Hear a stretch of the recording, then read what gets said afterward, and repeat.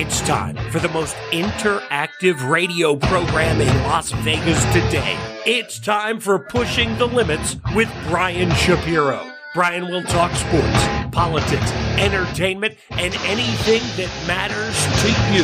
Feel free to call Brian at 702-221-7283. You want answers? I want the truth! Now, Pushing the Limits, here's Brian Shapiro. All right, what's up, everybody? Happy Tuesday. It is Pushing the Limits. So glad you could join us. And we're going to have some fun today. Broadcasting everywhere. If you're not listening on the FM AM dial, we're live on TikTok, YouTube, Twitch, Facebook, Twitter. We're everywhere for your viewing enjoyment, your viewing pleasure. Good guests lined up today, too. I'm excited. Coming up at the bottom of the hour. Of course, you know who David Siegel is, right? He's a billionaire, successful businessman. He owns the Westgate, owns real estate just about everywhere in the world.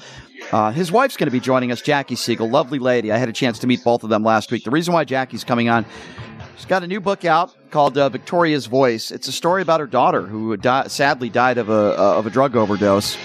And she wrote this book and put this book out there in hopes of helping others and saving other young lives out there. This is a big problem in this country, drug overdoses, fentanyl. It has been for a long time, but it's getting worse and worse. So I wanted to get her on the show to talk about that. So she'll be joining us at the bottom of the hour. Then in hour number 2, a young man by the name of Zach Walker Lieb, big conservative in this town of Las Vegas.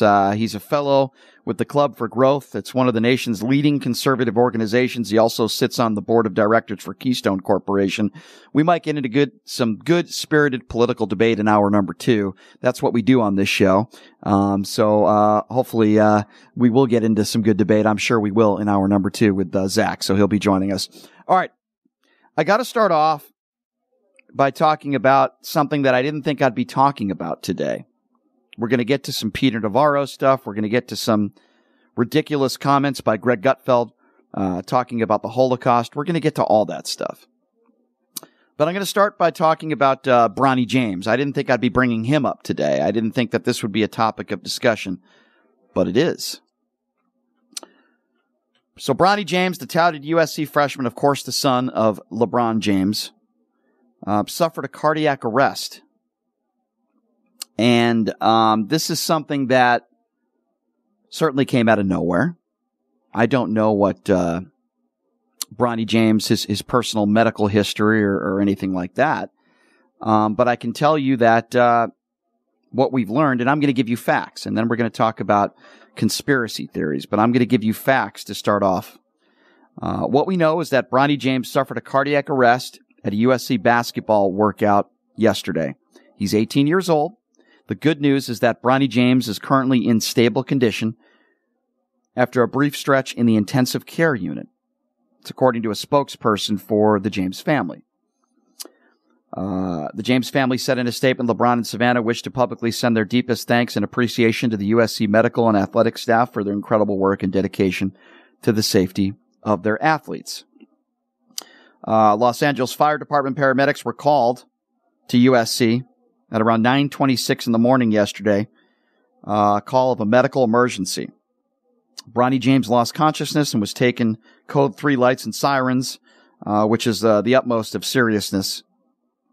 It's the second time in the last year that the USC medical staff has responded to a men's basketball player suffering from a cardiac arrest. So, if you go on social media today, which I would imagine some of you have, you'll see that there are a lot of conspiracy theories floating out there. A lot of people on the far right that have no idea what they're talking about, that think they know Bronny James' medical history. They think they're Bronny James' personal physician. They think they're infectious disease experts. I'm going to read you a couple of these tweets because they're so ridiculous. I'll explain why. One person says, breaking, LeBron James' son suffers cardiac arrest. I wonder if they'll believe us now that the vaccine is making these kids drop. That's what one moron says. Somebody else. Nothing to see here, just climate change. Back at it again. Bronny James, cardiac arrest, but absolutely zero to do with the vaccines. Somebody else writes, cardiac arrests have increased 30% among 25 to 45-year-olds in the 2 years following the pandemic. Maybe Aaron Rodgers and RFK Jr. are right. One thing for certain, the fact that Bronny James was vaxxed and boosted had absolutely nothing to do with his cardiac arrest. It's totally common for healthy 18-year-old athletes to have heart attacks. I mean, it goes on and on with some of these moronic tweets. And by the way, these tweets are from people that have zero medical experience. And they have absolutely no idea what they're talking about. If you want to talk about basketball players, Hank Gathers, Ben Breedlove, and many others have had heart attacks in their teens before the scary vaccine existed. Have you ever heard of somebody by the name of Reggie Lewis? Now, let me give you some facts, because again, if you listen to some of these right-wingers talking about Bronny James and talking about the vaccines, they would lead you to believe that the vaccines are causing all these teenagers to drop, and that must be behind Bronny James. Again, they have absolutely no idea what they're talking about. I'm going to give you facts now, statistics from actual real physicians and infectious disease doctors, people that actually work on the front lines, not morons like Charlie Kirk with zero medical experience and his GED that'll go on social media to lead you to believe that Bronny James must have gotten myocarditis from the vaccine that he took without knowing anything about Bronny James' medical history, without having any medical experience of his own. But he would lead you to believe that. The same people that attack Dr. Fauci and support Donald Trump are the same people that spread medical misinformation about the vaccines. Now let me give you some facts about Bronny James, and let me give you some facts about myocarditis, because a lot of these people on the far right have absolutely no idea what they're talking about. First off, let me share this with you. Dozens of college athletes every year pre-COVID have suffered cardiac incidents, with several dying every year. That is a fact. That's before COVID. That's before the vaccines.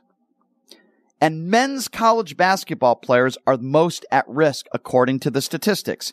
Black men are even more at risk.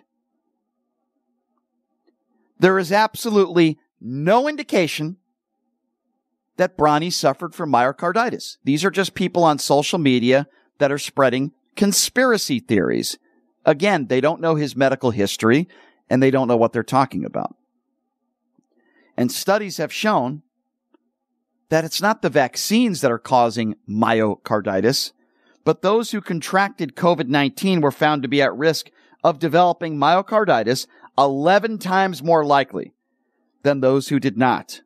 Those who had received the vaccine were less likely in a study to develop myocarditis.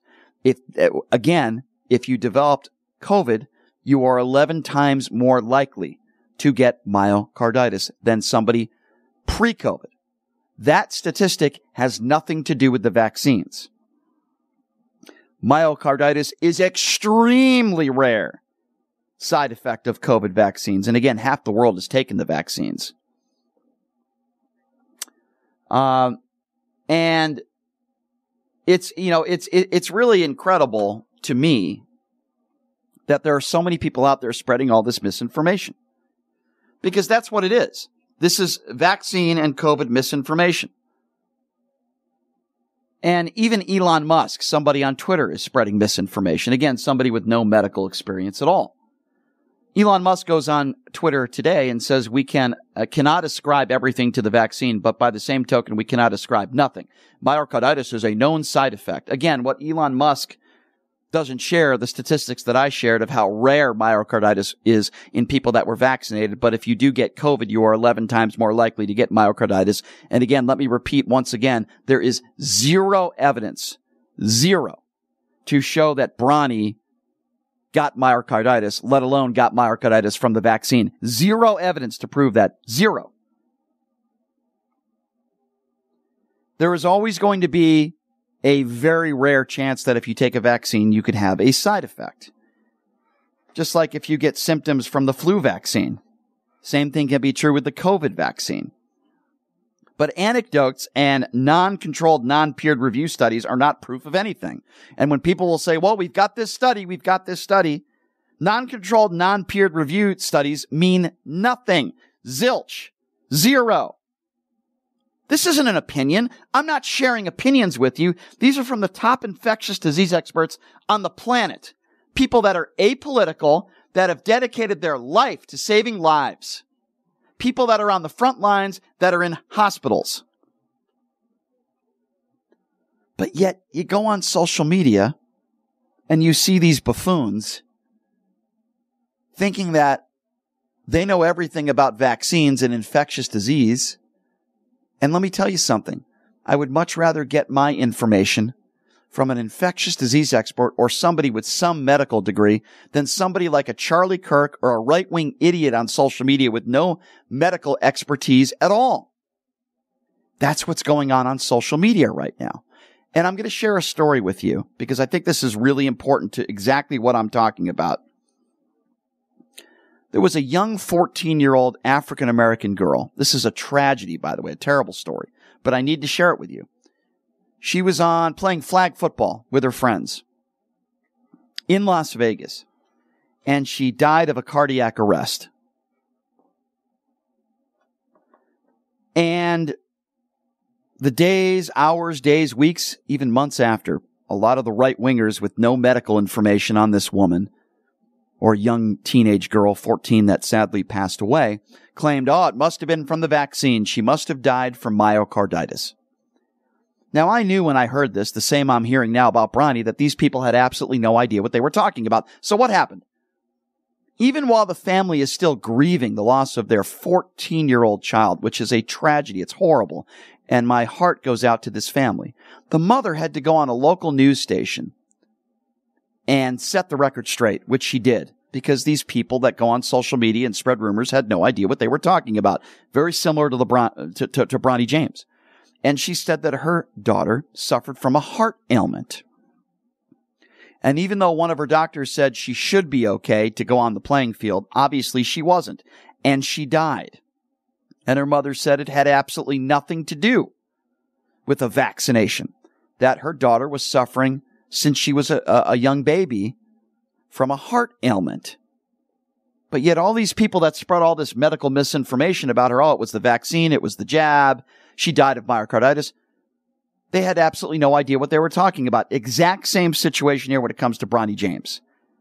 Exact same situation. These people on Twitter, they don't know any information about his medical history. There's no evidence that he had myocarditis. There's no evidence that there was any correlation between what happened to him and his cardiac arrest to the vaccines, but yet they'll still spread medical misinformation. Why? I have no other explanation other than they're complete dopes. I have no other explanation. The JFK Jr. fans out there, the QAnon group, I have no other explanation other than they're not very intelligent. Am I saying doctors and infectious disease experts are perfect? Absolutely not. But what I am saying is I would rather listen to them talk about medicine and vaccines than some dope on social media that has no medical credentials at all, but thinks they do. That's all I'm saying. And again, there is zero evidence that Bronny James had myocarditis or this had anything to do with the vaccinations. Zero. But people will go on social media and spread misinformation. I want to play you Sanjay Gupta, who again has a medical degree, a ton of medical degrees. I will take Sanjay Gupta's word over other people on social media with no medical information. Here's what Sanjay Gupta had to say. Cardiac arrest while at a practice yesterday. Importantly and crucially, before we have any more discussion, resting comfortably, no longer in the ICU. Let's get right to CNN Chief Medical Correspondent Dr. Sanjay Gupta. Sanjay, you've now seen the statement. Andy Scholes, I'm told, is with us as well. Sanjay, you've now seen this statement. Give us a sense of what you see here, what this means to you. Well, so he's 18 years old. Sounds like he had this sudden cardiac arrest.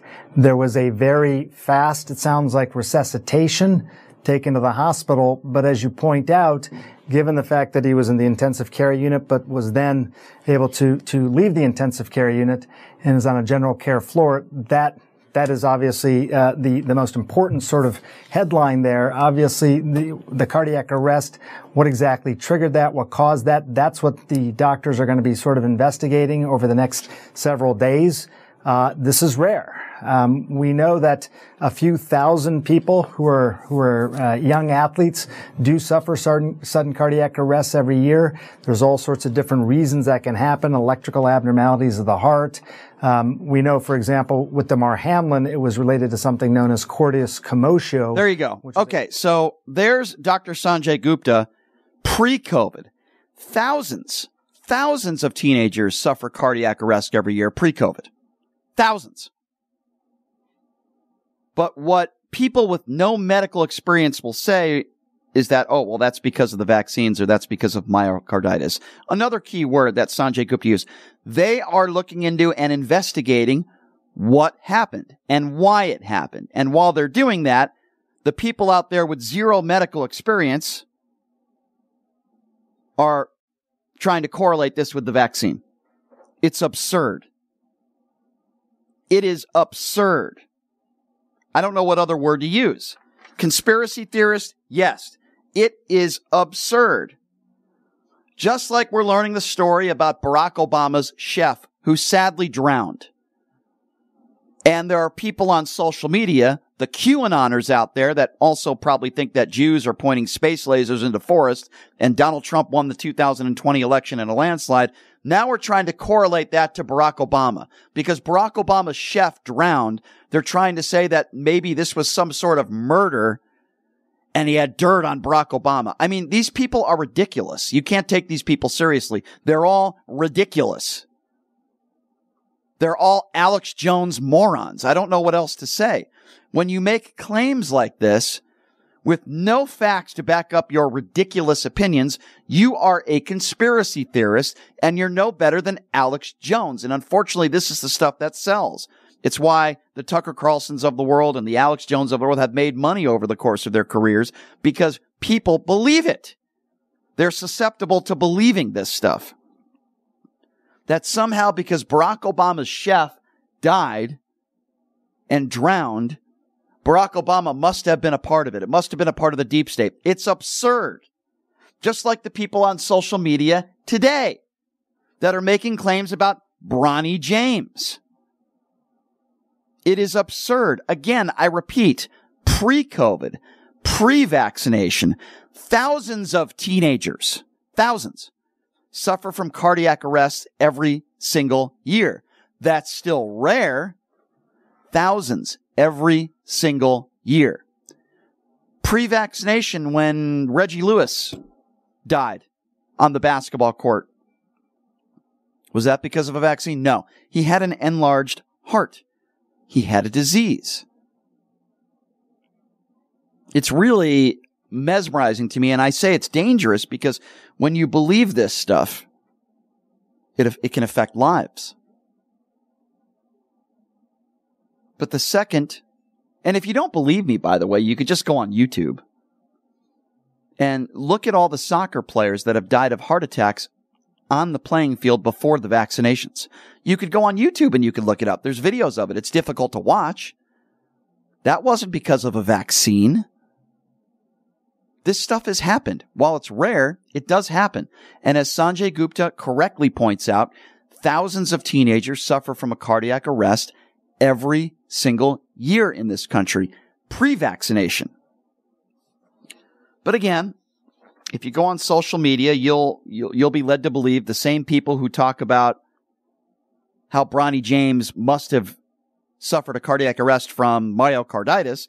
They're the same people that are talking about Tafari Campbell, the 45-year-old who drowned. And his body was found after a 2-day search. And when people hear about, oh my God, Barack Obama's chef died and drowned, which, by the way, is a terrible tragedy, they will make it political. And they will try to correlate that to Barack Obama and Michelle Obama, that they had must have something to do with this poor guy's drowning. It's disgraceful. And I'm sure his family doesn't appreciate it. Here's a guy who got a wonderful job making money as Barack Obama's personal chef.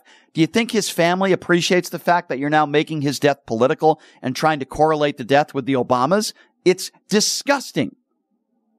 And these are the same people who Donald Trump said, if I shot somebody on Fifth Avenue, they would still vote for me. These are the same people. Forget about all the felonies that Donald Trump is facing. He can do no wrong and he's innocent. But God forbid one of Barack Obama's chef drowns. It must have been on the Obamas. They must have been a part of it. I mean, folks, you can't make this stuff up. You can't make this stuff up, and it is impossible to have conversations with these kinds of conspiracy theorist people. They are the Marjorie Taylor Greens of the world, and it's disgraceful. And it's embarrassing that there are people out there that have so low intelligence in this country that they will spread these false misinformation rhetoric, whether it be Barack Obama's personal chef or Bronny James. You know who the people are that are going to find out and they're going to know what happened to Bronny James? The people that are working in the hospitals right now that are taking a look at his heart, that are treating him, that saved his life. Those are the people that are going to know what happened to Bronny James. It could be a whole plethora of reasons why this happened to him. I'm glad he's alive. It looks like he's going to recover, and I am really happy to hear about this. It looks like there's going to be a good outcome here, and that's the good news, and that's what we should be talking about. We should put our thoughts and prayers out there to the LeBron James family. Even though I'm not a LeBron James fan on the basketball court, I certainly never would want any of this happen to him or any members of his family. That's what we should be talking about. Thoughts and prayers to the LeBron James family. Because it doesn't matter how much money you have or what type of celebrity you are. This is LeBron James' son we're talking about here. An innocent kid who did nothing wrong, an 18-year-old. And we want the best for him. And stop spreading medical misinformation. Because that's what some of you are doing on social media. You've been doing it for years. And I'm sick of it. I'm sick of it. The RFK Juniors of the world, I hate all of you for making blatant medical misinformation statements without having any idea what you're talking about. As Sanjay Gupta again pointed out, thousands of teenagers, thousands, suffer from a cardiac arrest, 18 years and under, every single year in this country. There is no correlation to that and the fact that, oh, he must have been vaccinated. As I mentioned earlier, which is a stat which has been proven true in studies, many of studies, that if you contracted COVID, you are 11 times more likely to develop myocarditis.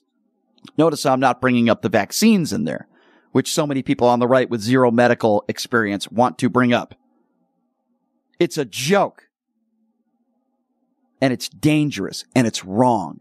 And chances are, if you are a Robert F. Kennedy Jr. fan, you're probably one of those people on social media spreading conspiracy theories that Bronny James must have had myocarditis and this must have been from the vaccines. Look at yourself in the mirror because you are an embarrassment to this country. You are embarrassing. The people that I listen to are not the Charlie Kirks of the world or people with no medical experience like RFK Jr., actual infectious disease experts and those that save lives every day in hospitals. Those are the people that I listen to, not right-wingers out there with no medical expertise at all. How could you listen to people like that? If you want to listen to people like Alex Jones and RFK Jr., go right ahead. But I would be willing to bet that you probably are not a very logical, intelligent person. It's a joke. No, I am not a doctor. And during COVID, and even though I almost died of COVID and I was in the ICU for 2 weeks, I said it over and over again. You don't have to listen to people like me. Listen to your own personal physician. Listen to medical professionals when it comes to COVID, when it comes to vaccines. Don't listen to radio hosts. There are at least a half a dozen conservative radio hosts that are dead today. And a couple of years ago, they were spreading medical misinformation about vaccines. They're dead now. I don't wish that upon anybody. I've said time and time again, don't listen to people like me. Don't listen to radio hosts or members of the media. Listen to your personal physician. Can you find me infectious disease experts that are saving lives every day, that are spreading medical misinformation rumors about Bronny James? Of course not. Sanjay Gupta is one of them who said this happens to thousands of teenagers every single year. It's a lie. That's what it is. It's a lie.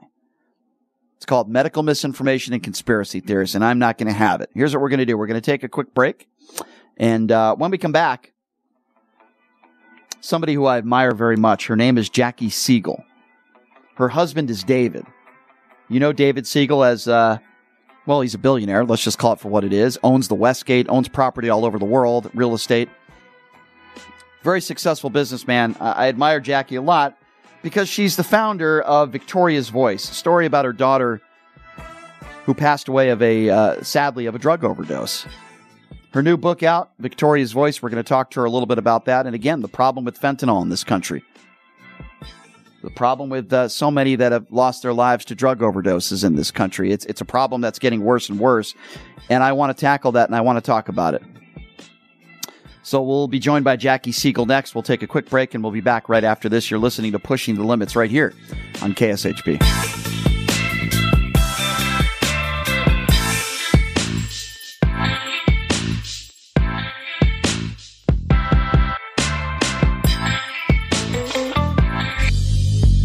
Hey everybody, are you struggling to find a pizza place that reminds you of Brooklyn?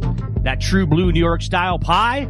Well, worry no more. Stallone's Italian Eatery Pizza is a knockout. We're located at 467 East Silverado Ranch Boulevard, just off of Premium Road, half a mile east of South Point Casino, just minutes from the Las Vegas Strip. Come by and grab a slice of pie. Plus, check out our Brooklyn-inspired Italian cuisine. Our sandwiches are super. Hero, that is. Because why be a sub when you can be a hero? Stallone's Italian Eatery is here to serve you phenomenal food, Vegas. Forget about it.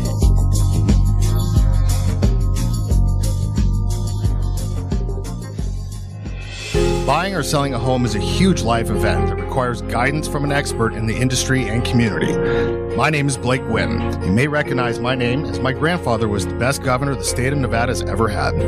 Growing up in Las Vegas, I've come to know this community intricately. Now, I am raising a family here as well. So I understand all the issues impacting our home and quality of life. As the top realtor for the #1 real estate team at Keller Williams, you can have confidence in my experience, knowledge, and track record.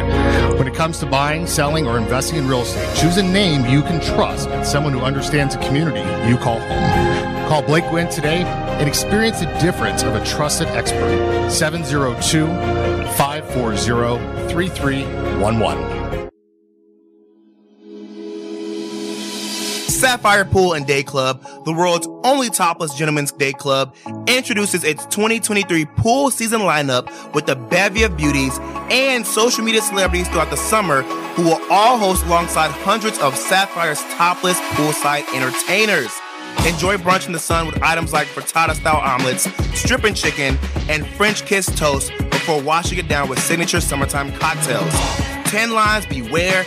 Go Bear! Ladies are welcome to go topless within the day club for the ultimate party. Guests can purchase affordable day bed packages, cabana packages, lounge chairs, and more. The best part though? Pushing the Limits will be broadcasting shows every other Friday throughout the pool season with a ton of surprise celebrity guests. Wow! Reserve your spot now. For more info, visit SapphirePoolLV.com or call 702-869-0003. That's 702-869-0003. See you at Sapphire. Hey everybody, it's Brian Shapiro from Pushing the Limits. I want to tell you guys about Sahara West Urgent Care and Wellness. They're conveniently located on the southwest corner of Sahara and Jones. They're open Monday through Friday, 9 a.m. to 9 p.m. and Saturday, 9 a.m. to 5 p.m. At Sahara West Urgent Care, they'll take care of all your healthcare needs. They offer routine services such as physicals, STD testing, car accident treatment, and work injuries. You name it, they do it. They have on-site x-ray, EKG, ultrasound, and labs. They treat chronic conditions such as asthma, blood pressure, diabetes, and more. They also offer general wellness exams, treatments such as testosterone enhancement, and cancer screening. They're located on Sahara, 6125 West Sahara Avenue. Their number is 702-248-0554.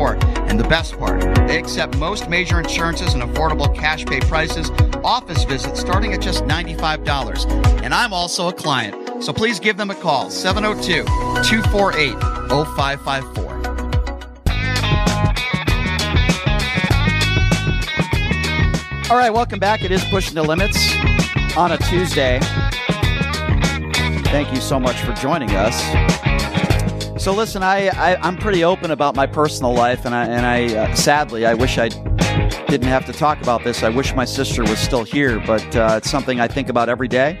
It happened about 7-8 months ago, and a little after Thanksgiving, my sister died of a drug overdose, and it's heartbreaking, and my family's had to suffer through this. It's why my parents are moving out here to Vegas, and it's something that is near and dear to my heart. I had the opportunity to meet David and Jackie Siegel a few weeks ago at an event at the Westgate. They really are fun people to talk to, good people, and I had a chance to meet Jackie Siegel, who is the founder of Victoria's Voice, and I learned the story of her daughter in her book, Victoria's Voice.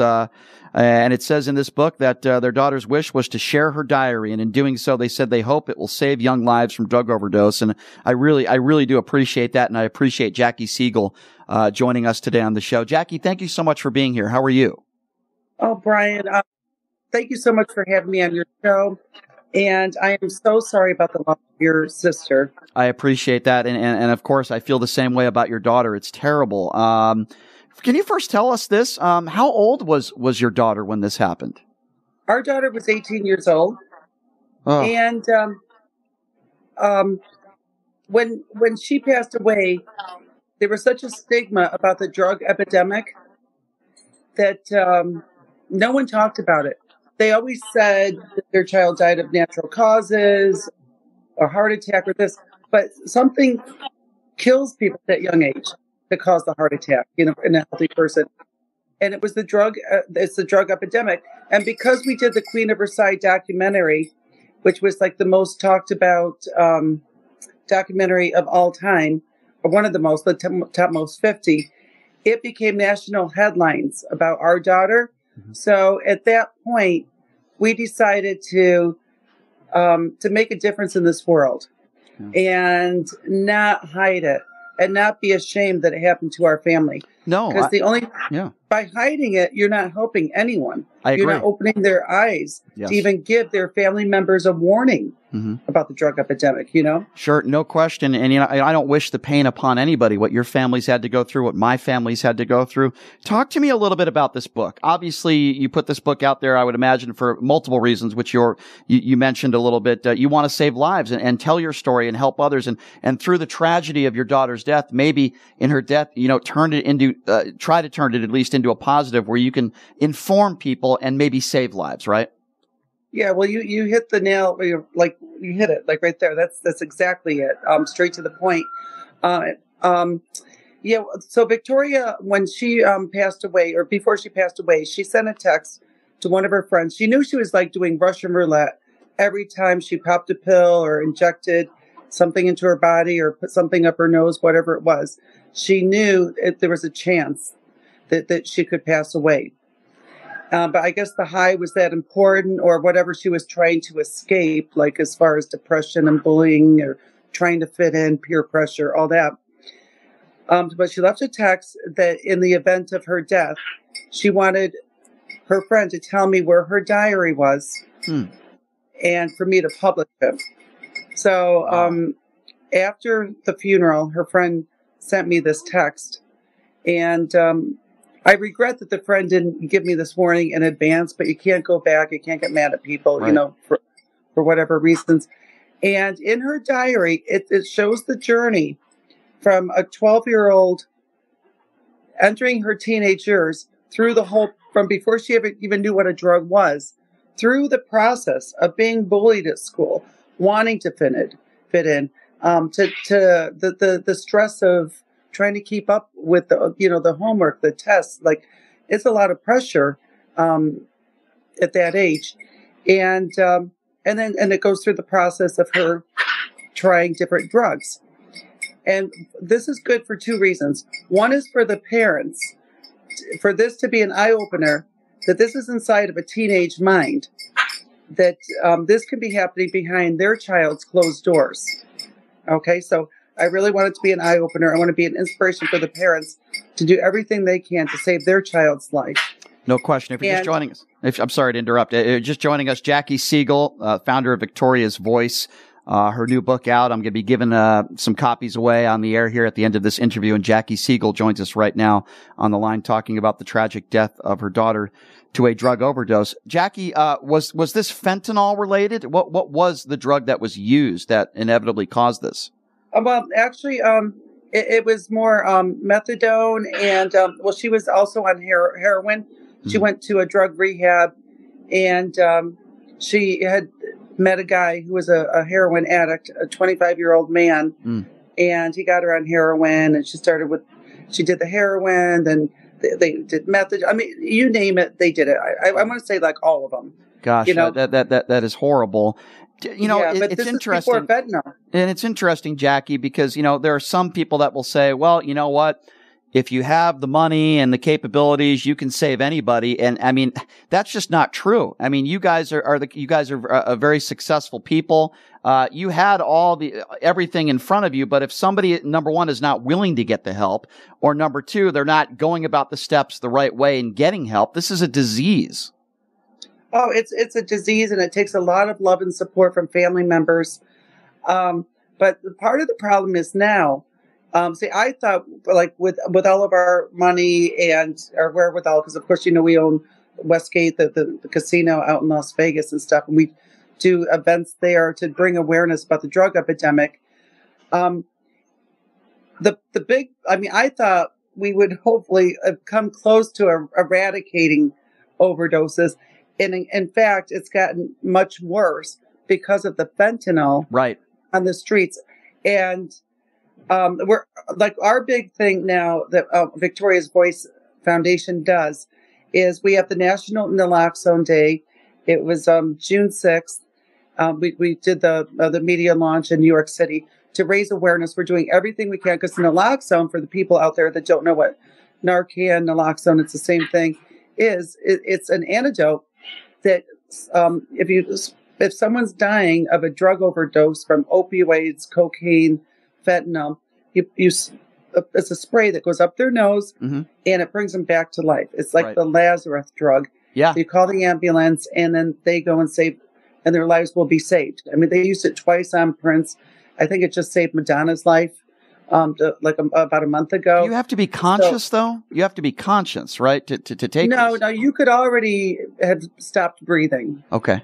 But not for long. I mean, you don't want to Understood. When it happens. It saves lives. That's the key, and there's no question about that. Let me ask you this. There are some people that make the fentanyl issue political. And, when talking about my sister, I can't stand that. And I'm sure you can't either. There's no question that this isn't a Republican problem or a Democrat problem, right? Jackie, this is an American problem.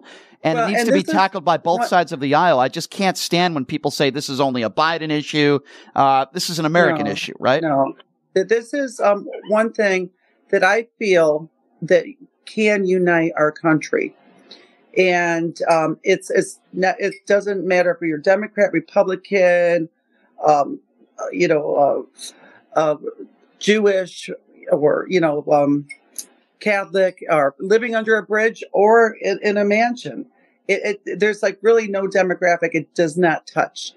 This is something that affects every single family in the country, and I really feel it's something that we can all have a conversation about and be united and actually try to help our next generation and our loved ones. Let's talk about solutions. Let's talk about solutions. Obviously, what you're doing with your husband in putting this book out and spreading the word about your story, you're going to save lives, and I commend you for that. But in the broader picture here, what do you think needs to be done just from maybe laws, regulation, tougher punishments? Jackie, what do you think should be done here that could save lives in the long run?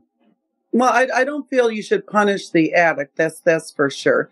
But some of the people are getting accidentally overdosed and killed.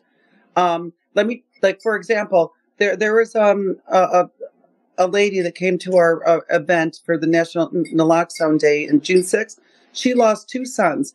One was 41 and one was 43. She lost them 6 months ago, right before Christmas. One of them was helping a neighbor. Neither of them did drugs ever in their lives. One of them was shoveling a driveway, hurt his back for the neighbor. The neighbor gave him a Percocet, or what he believed to be a Percocet, from the street, from his dealer, and it was pure fentanyl, and killed this man, a 43-year-old man, and he had a 6-month-old baby. He was a happily married man. So, those people should not be reprimanded. The people that do get caught with the overdoses and stuff, I think it's important for our government to lead them with as far as a social worker to get counseling in the right group, to maybe work with the family members to educate the family members of how to handle and get to the root of why they are doing this. Some of them are self-medicating. Some of them are just bored, especially from the COVID lockdown. Right. I mean, the drug epidemic spiked. Let me ask you this. This might be a tough question, but like, what do you do in a situation where you know a loved one that is suffering from drug addiction, but they're not willing to admit they have a problem, which I think is the first step, right? You have to admit you have a problem and then be willing to get help. I mean, what do you do in a situation where you have a friend or a family member, you feel like they're going to kill themselves eventually and they have a drug addiction, but they're not willing to get help? Like, I don't know I don't know the answer to that. What do you do in a situation like that? I tell you, it's very, that if we all had the answer to that question and it worked, I think we would eradicate the drug epidemic. Mm-hmm. But the thing is, I think some people just have that gene in them with like an addictive personality. Yeah. And it's almost like, I feel like some people have to just have some wake up call and they can do it. But I feel that there's a very small percentage of some of the severe drug addicts that actually fully 100% recover. Yeah. My husband, he feels that someone to succeed in the or have the best chance to succeed in a rehab center, that it has to be at least 3 months. Yeah. 30 days just doesn't cut it. I mean, the first thing they do after 30 days, they say, okay, it's only 30 days. They get out. The first thing they do is call their dealer. Right. You know? So I 100% agree with what you just said, but here's the problem, and I think you'll agree with me.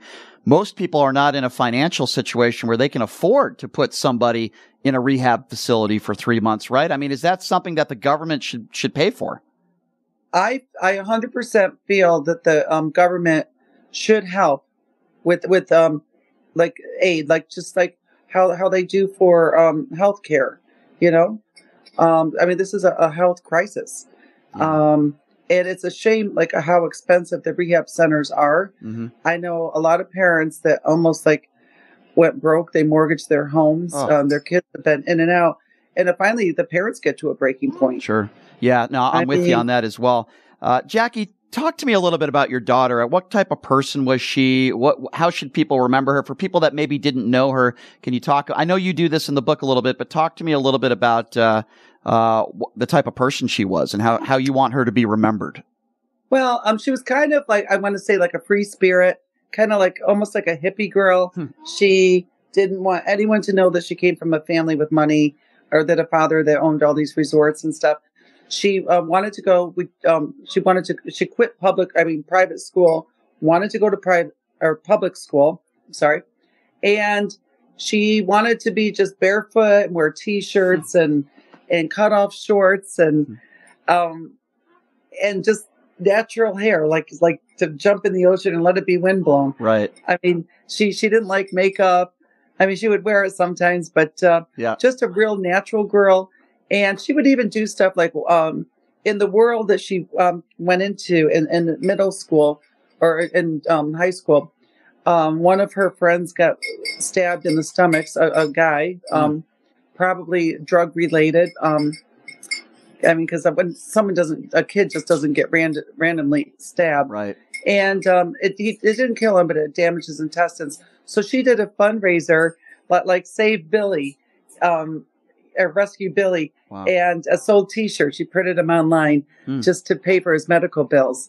So she always cared, and she always thought that she could make like these groups of kids that she was involved with that were teaching her about the drugs.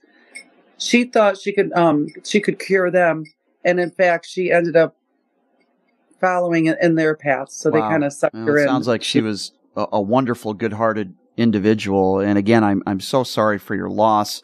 Talk to me a little bit about Victoria's Voice. You're one of the founders, of course. How do people get involved? Where do people go to get involved in Victoria's Voice? Well, our website is victoriasvoicefoundation.com, and they can get a lot of information on there. I also do have, actually, I made like a movie with my cell phone after my daughter died. It's not like a real movie, but I mean, it is. It's like 90 minutes. Right. It's on my channel. It's called The Princess of Versailles. So it kind of shows some excerpts from the funeral and my process of trying to heal from this. Yeah, you never get over something like this, right? I mean, you never get over it, but what you're doing and turning it into something positive, I just think I commend you for that. On a side note, I wanted to say, for the first time I met you and your husband a few weeks ago, your husband has quite the sense of humor, by the way, when I interviewed him a few weeks ago. What has your relationship been like over the years? You're very public people, of course, and your husband obviously being a very prominent man business-wise, no question about that. What has that been like over the years, having this public relationship and everything kind of being out there? Well, it's been really crazy. When I first married my husband, like 25 years ago, and he's like this big, it became like this, like real estate, right, timeshare tycoon. And I'm 30 years younger than he is.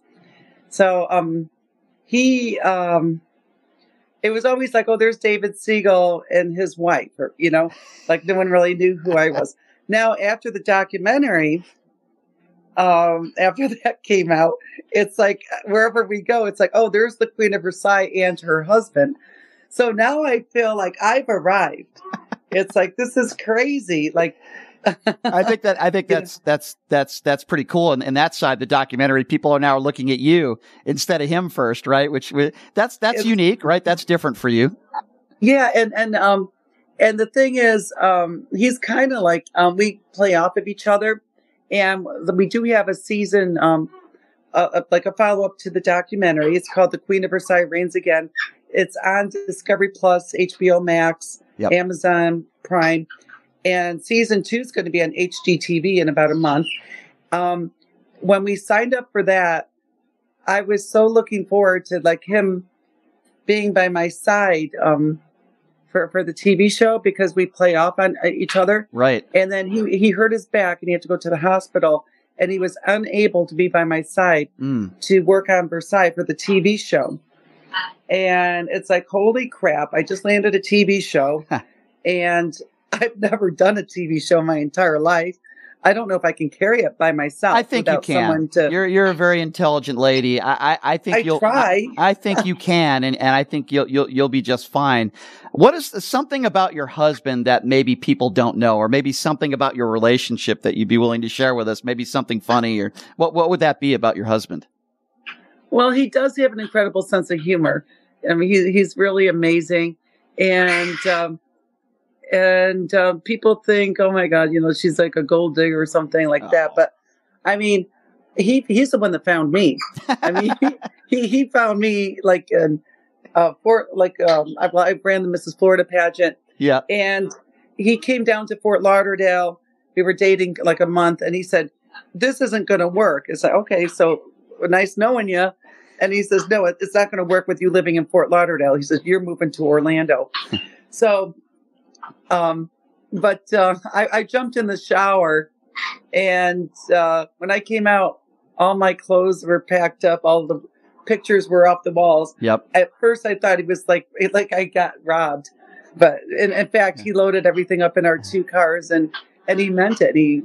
What is the key? What is the key to keeping a relationship strong? As you said, you guys have been married for 25 years, right? What is the key to a long-lasting, healthy marriage and relationship?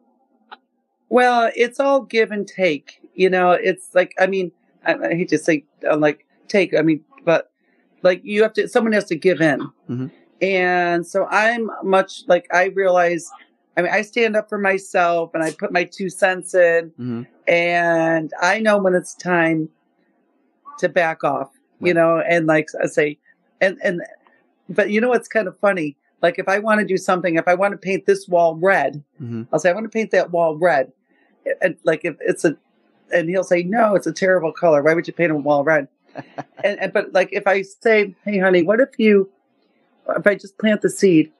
I heard like it's like a real trendy thing. People painting like one wall red in a room, like, what do you think? And then all of a sudden, the decorator will come and they'll say, well, we should paint this wall. I said, why don't we do it red? So I plant the seed of what I want. And then he We'll give in like eventually. as long as he thinks it's his idea. You know what I mean? I think that's so funny. That's awesome. Well, let me say this, Jackie, in closing here again. I'm so sorry for the loss of your daughter, but I just think it's so admirable what you've done with this book and with Victoria's Voice, and you are literally saving lives through the loss of your daughter. And I really appreciate you and your husband for doing this. You guys are welcome back anytime. We're going to give away some copies of your book right now, but I just want to thank you so much for taking the time to join us. And maybe one day we can get you and your husband in studio when you guys are back to Vegas. I'd really love to have both of you do that. It's been a pleasure meeting you. If anyone wants to see the Princess of Versailles movie, it's on the Real Queen of Versailles on YouTube channel. Very popular, by the way. Thank you so much. Very, very popular, I must say. You guys are fun to watch. There's no question about that. Jackie, thank you so much for joining us. I really appreciate you so much, and look forward to talking to you and hopefully your husband again soon. Thank you so much for your time. Thank you.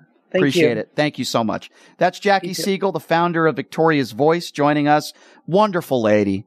Just a wonderful lady. Such a tragic story about her daughter, very similar to the story about my sister, right? I mean, it's terrible. But here's what I'm going to do right now, because I'm such a giving guy, right? I'm such a great guy. No, in all seriousness, I'm going to give away 3 copies of her book. It's called Victoria's Voice. It's a story about her daughter. We just talked about it, and I want to give you guys a chance to get this book, and I'm going to give it away for free right now. First 3 callers right now at 702-221-7283. Again, that number to call is 702-221-7283. And if you call the station right now, you'll have an opportunity to come by and pick up the book. You have to live here in Las Vegas to pick it up. And if you do, and if you call in right now, the first 3 callers, I will give you a free copy of this book, Victoria's Voice. I got to say, I read the book myself. It's a very emotional book. It's well written. It talks about the struggles that Jackie's daughter went through, also goes into Jackie's daughter and her diary and her own struggles in her own mind. You get to be in the mind of someone that's struggling with drug addiction. It really is a great book. So first 3 callers right now, you're going to win a free copy of Victoria's Voice. Again, that number 702-221-7283, 702-221-7283. And my thanks to Jackie for taking the time to talk about her book and her daughter. It really is I'm going to use the term inspiring what her parents are doing in trying to save lives. All right, we'll take a quick break. And when we come back, we're going to get into a little bit of a political discussion, debate, whatever you want to call it. Zach Walker Lieb's going to be joining us in studio next. And not only is he a business partner of one of my good friends, the real estate man himself, and we're going to get into that coming up next. But not only is he a friend and business partner with Blake Gwynn from, and I'm drawing a blank here, but this guy who I've developed a friendship with, Blake Gwynn from Keller Williams, who buys and sells homes. I've developed a really good friendship with him. And he said, hey, you got to get this guy Zach in studio. I think you guys could have a good political debate. Well, Zach sits on the board of directors for Keystone Corporation, also Nevada's largest pro-business PAC. He is also a fellow with the Club for Growth, one of the nation's leading conservative organizations. I'm going to be honest with you. I have a lot of issues with some conservatives these days. Not all, but some. So I think we're going to get into a good political conversation.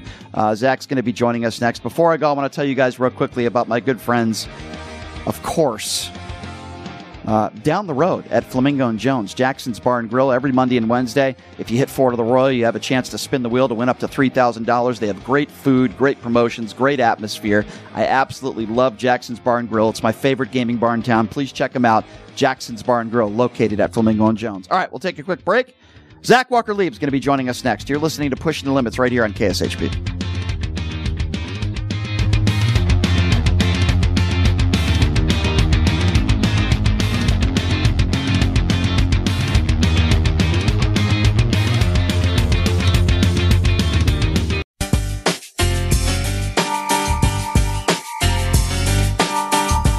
All right, welcome back. It is Pushing the Limits on a Tuesday. Thank you so much for joining us. I thank all my sponsors, including Sahara West Urgent Primary Care, located at 6125 West Sahara Avenue. No appointment needed. I was in and out of there in 20 minutes. They gave me the old testosterone therapy, and yeah, it worked. Give them a call, 702-248-0554. You could also visit them online at SaharaWestUrgentCare.com. I got to tell you, they took care of me. They'll take care of you. Jessica and Andrew will do their best to take care of you. Tell them that I sent you. All right, so anybody who listens to this show knows that, man, I interview all sorts of people in this area I call pushing the limits, from politicians to porn stars. I do it all on this show. And even though the guy in studio with me right now is not a porn star, he's a much better looking man than I am. I'll say that. His name is Zach Walker Lieb, and he's a business associate of my good friend Blake Wynn with Keller Williams. He sits on the board of directors for the Keystone Corporation, Nevada's largest pro-business PAC. He's also a fellow with the Club for Growth. It's one of the nation's leading conservative organizations. He's very politically involved, I guess you could say locally, and very passionate when it comes to a lot of local political issues. So I thought we could get into a very good political conversation, and Zach joins me right now in studio. Zach, thanks so much for being here. How are you? I'm great, man. It's an honor to be here. Thank you. Thank you for having me. Absolutely. Anytime, my friend. So you're very, it's fair to say you're a very politically involved guy, especially passionate when it comes to a lot of political issues locally, and you're a conservative. Is that fair to say? Like, I would say I'm classical liberal or libertarian, Gotcha. More than I would say conservative. Fair enough. I mean, let's start with some local issues, and then we can get maybe to some national issues. What do you make of Mike McDonald? What do you make of Jesse Law? What do you make of the leaders of the Republican Party in this state and in Clark County? You know, I'll tell a good story about Mike McDonald. I went to the rodeo this last year, and it was one of the Vegas good old boys that invited me out, and it was actually one of the Binions in the family, and I got to sit controversial next to him. family, to say the least. Got to sit with him, Yep. and Mike McDonald's down there first row, and he is shaking hands with everyone and knows everyone and says hi to everyone, and I'll say this, it's incredible to watch him work a room, especially with the people that he knows in Las Vegas. Mm-hmm. The guys that have grown up here, they love him. I think the tough part that we have here in the state is we're running into an issue of, on the Republican side of things, winning elections or losing elections, and trying to get the right candidates in. I think the biggest thing in our party that we face on the Republican side is there's no bench.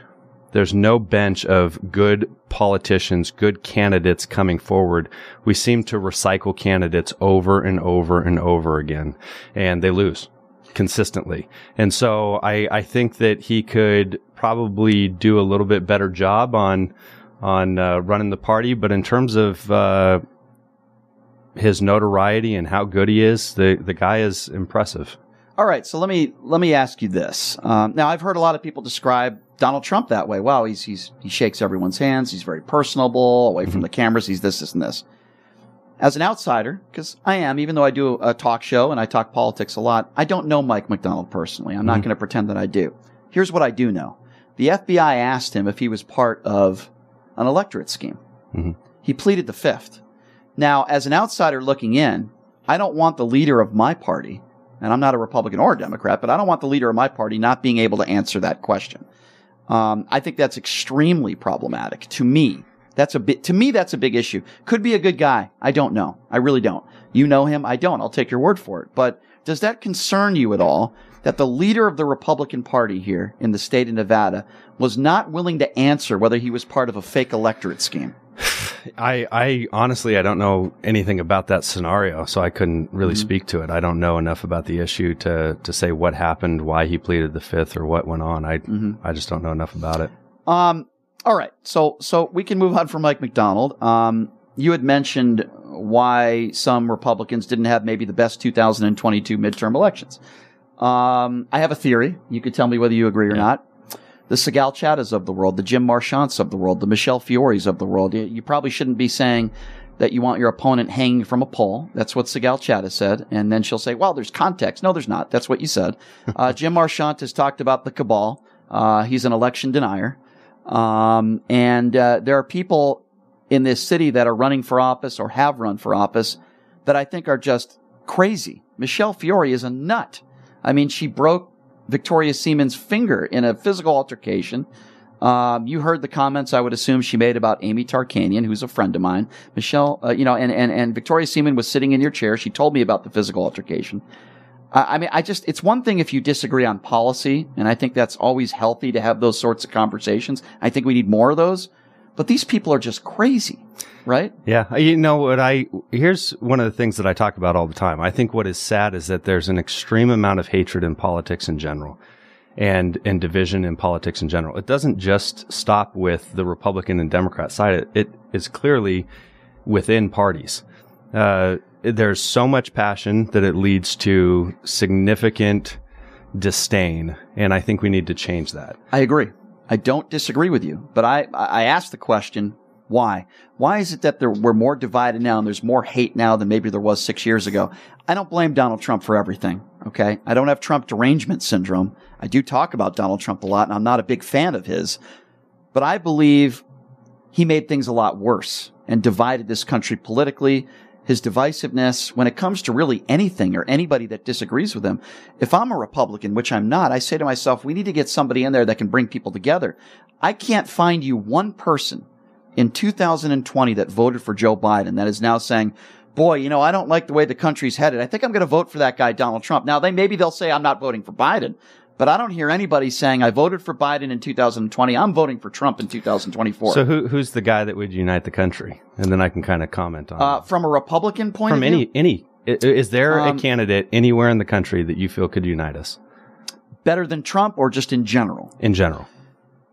Well, first of all, I'll tell you right now, I'd vote for Joe Biden over Donald Trump. But is Joe Biden going to unite us? Not as well as others. Not as well as others. And a lot of the people that the Republican Party has ostracized for voting to impeach Donald Trump, I think Mitt Romney would be a decent president. But not uniting.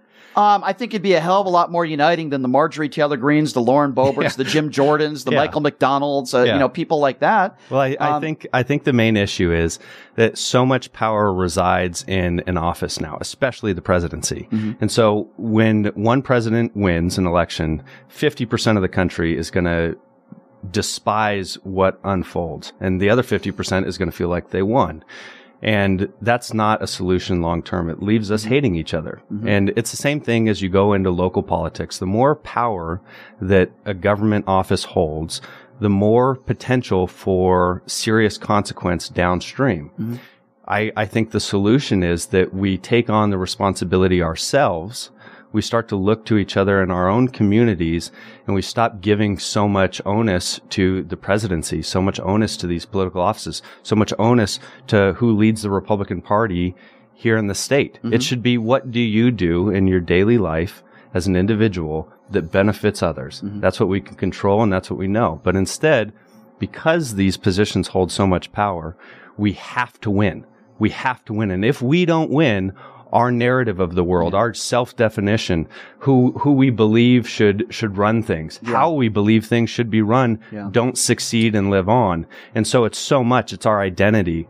And until we begin to relinquish that and take back responsibility ourselves, I think we're going to remain hating each other and divided. I agree. Here's where we definitely agree, and I think you'll agree with me on this. I look at politics and the way people look at Republicans and Democrats, and I think the two worst words in this country are Republican and Democrat, because I think too many people do what's best for their party and not what's necessarily best for the country. And I think that hurts the country, short term and long term. So I agree with you. I think we need more moderate people. I think there are extremes on both sides. I mean, listen, I was talking about the Squad last week and their anti-Semitism, and Ilhan Omar, who I think is a complete disgrace. I'm very disappointed in Ocasio-Cortez. I don't think she's a dumb lady, but I think she said some really dumb things about Israel. But it's interesting because Nikki Haley will talk about the Squad, and that's fine. I called out the Squad. But what about anti-Semitism in her own party? Do I think all Republicans are Of course not.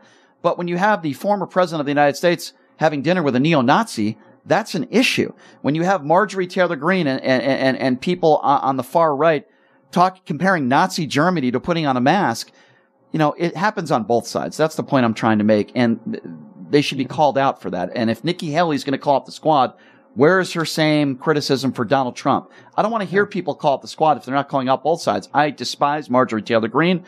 I don't think Ilhan Omar should be in Congress because she's an embarrassment. Yeah. We need to call out both sides, and that's what I want to see more of. That's great commentary. I think if you have a principle, maintain it despite your party.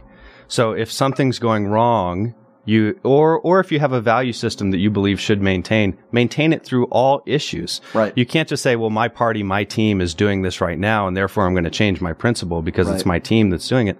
I agree with you 100%. Yeah. Don't be a Nazi, right? So, that's something we can clearly say. I agree with that. What would you say about Kevin McCarthy then? Because on one end, he'll call out the squad.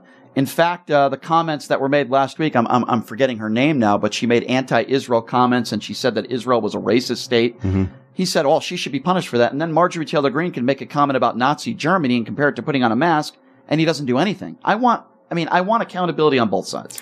Yeah, I agree with you. I think this is the consequence of where we've gotten. We have to win. We have to win. And so you're willing to put your principles aside, put your values aside, and not do what's right in every scenario.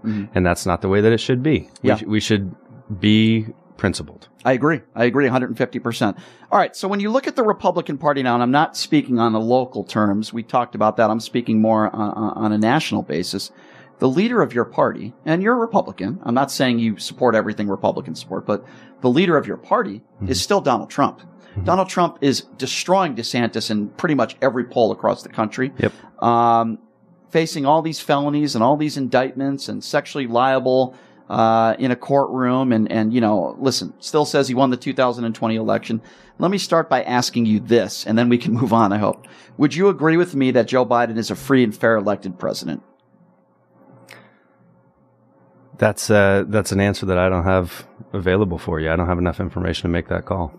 Even with Trump's own attorneys in court losing 61 times, even with no evidence to this day of widespread voter fraud, you still can't you can't answer definitively. Well, I'm not an attorney. I haven't looked into these issues. I know you're not an attorney. Yeah. And I totally understand that. But as not an attorney, just an everyday person, if nobody provides me any evidence of widespread voter fraud, then I'm not going to think the election was rigged. And Trump, I guess the point I'm trying to make is in 2016, Trump said elections were rigged leading up to that election. Then he won. And then all of a sudden, those conversations went away. This is the same thing we talked about. Like before the election with Trump, the Democrats were saying that the election was rigged for Bush, that it was rigged against Hillary Clinton. The same claims have been done on the other side. You think it's equal when it comes to election integrity conversations? Oh, go back and look at videos of this. Did Democrats cause an insurrection? Was there an insurrection? Did Democrats lead an insurrection in the Capitol? Well, they definitely, when they made the same statements, they also make people lose faith in the election system. It's the same stuff has happened. See, this is why it's tough to have these conversations, because we all feel that we're experts in a certain realm.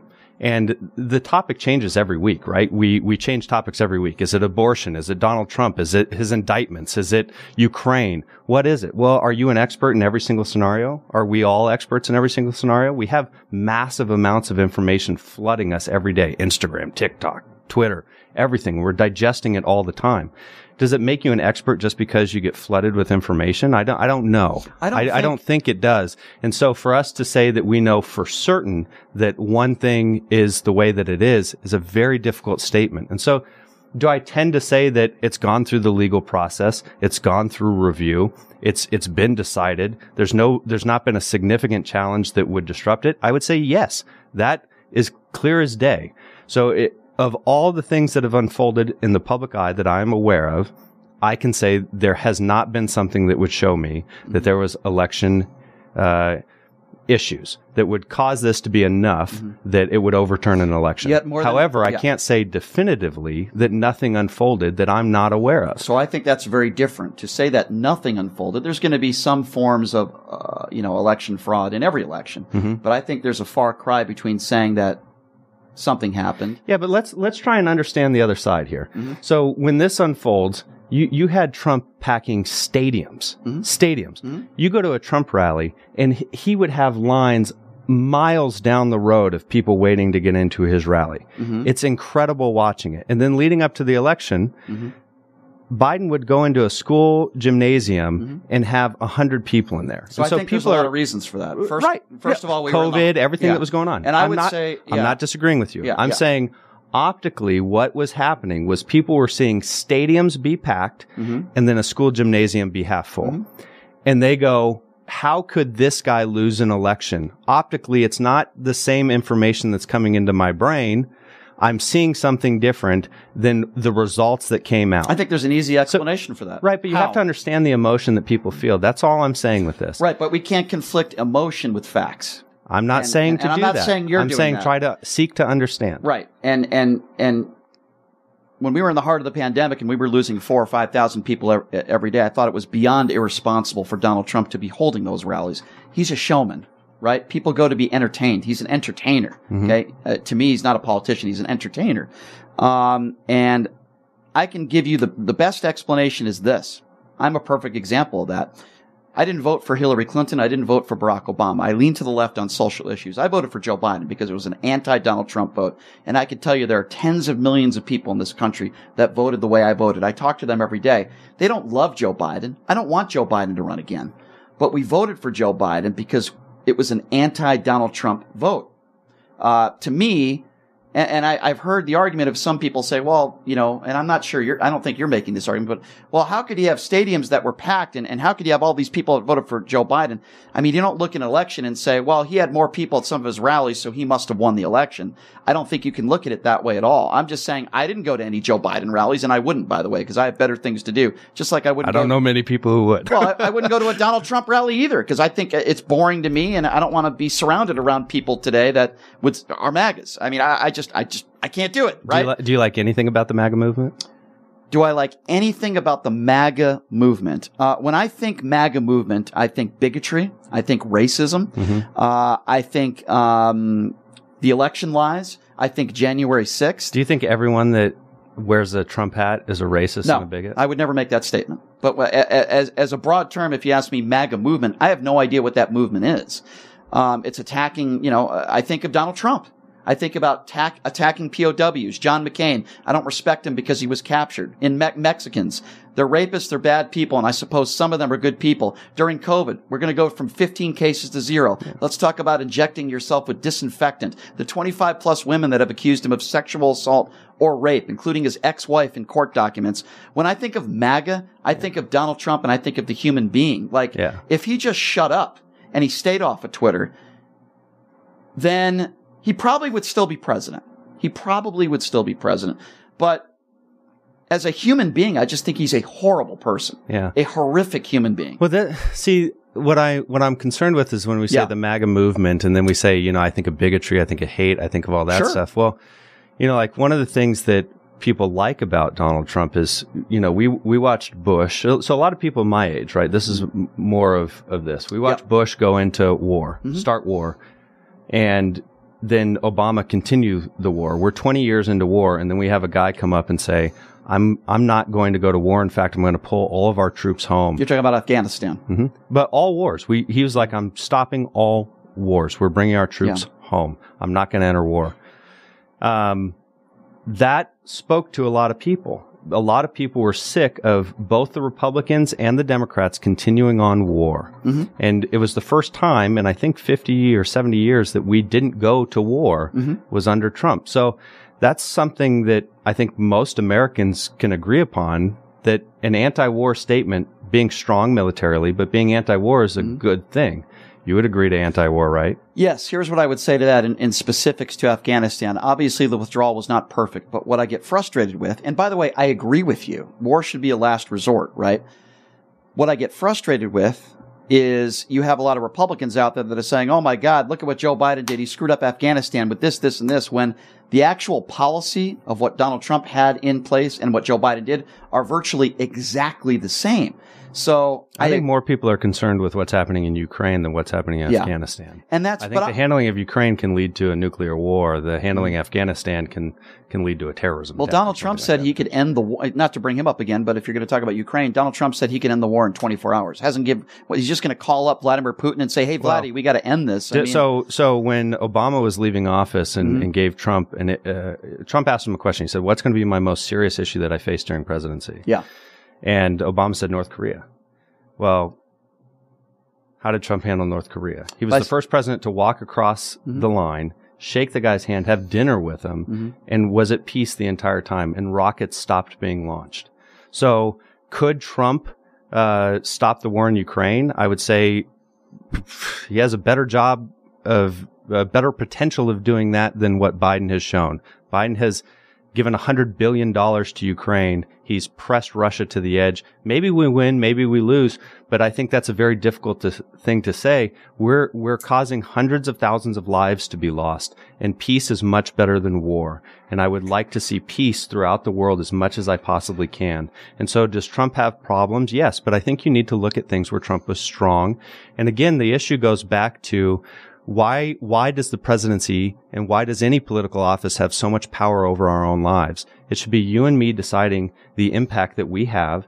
If you and I went out every single day and we took responsibility for how this world was going to unfold based on what we did that day, the people that we talked to, the people that we interacted with, the hugs that we gave, the kisses that we gave, how we interacted with our children, our family members, our business partners, whatever we were doing, and we gave our best effort every single day, it would not matter what was happening in Congress or the Senate. But you know or that's not the going to presidency. Happen. In a perfect world, I agree with you. It should happen. But it won't because he has, this is we again. We need to take on the responsibility. And even if it happens on the margin, we need to start looking at that. But this is again where you might disagree with me. I believe the MAGA movement, a large portion of it, is a cult. I don't see any pickup trucks with flags in the back that say, let's go malarkey, let's go Joe Biden. I believe they're cultists. Am I saying everybody that supports Donald Trump is like that? No. But I believe it's a cult. Donald Trump said it himself. If I shot somebody on Fifth Avenue, they would still support me. There are people, a part of Donald Trump's base, in my opinion, that are uneducated. And it doesn't matter what Donald Trump is facing, how many felonies he has, or if he committed a serious crime on video, they would still support him. And I think as long as we have people like that, but that's the same for the we're Democrats, never going to get there. There's still people that no matter what Biden does, they're going to support him if he's in a race against Trump. Biden could shoot someone on Fifth Avenue. In a race against Trump. Right, yes. But in a race against, let's say it's a race against Ron DeSantis, the same thing's going to hold true. They're going to support the Democrat over supporting Ron DeSantis. It's just how things There's unfold. always going to be people that are always going to vote within party that's lines. Both sides. I agree with you, That's but both I don't sides. think it's a cult. I think the MAGA movement is a cult. There are people out there with their Confederate flags. You look at what happened. Do you think wokeism is a cult? Do you think it aligns with something? Tell me what wokeism is, because I still haven't heard a valid definition of what wokeism is. Well, Tell me that's what 'cause it it's is. changing every day. Well, I don't know what it is. Republicans can't define it. They bring it up, but they can't. So I'm asking you, what is wokeism? Okay, what about climate activists? Do you think there's something on the left that is akin to the MAGA movement, where if you dare speak against it, no matter how radical it is, that it is a serious problem and we're going to go after? So I haven't spoke hardly at all about climate change, to be honest with you, for a couple reasons. Number one, I know absolutely nothing about it. I'm happy to talk about it, but usually I like to talk about things where I have a little bit of knowledge. I haven't dove deep into that topic. So kind of like, if I ask you a question about election, stuff with Mike McDonald, you don't, I don't want to. I don't know a lot about climate change. Give me another example of like a policy or something that you think is, quote, woke. Because I think what's woke, and I don't even like using that term, and I'm not saying you do this, but a lot of Republicans seem to be obsessed with transgenders and reading books to kids. I don't know. I think wokeism is self-affirming at all costs. I think that's a very simplified definition of wokeism. So give me a policy, a policy on because DeSantis talks about it all the time, but he's never specific when he talks about a specific policy. As a Republican, give me a specific policy that you think is woke off the charts. I think one of the most concerning things is the transitioning of kids, and letting kids transition into transgenderism. Under the age of 18, especially. And then I think there are adults who, if you have a child, let's say you have 4 children, and all of them fall somewhere on the LGBTQI plus spectrum, or identify a certain way, or transgender in a certain way. The chance of that is very, very, very, very small on a percentage basis. The chance that you are fulfilling your own value proposition and using your kids as a virtue signal is much higher.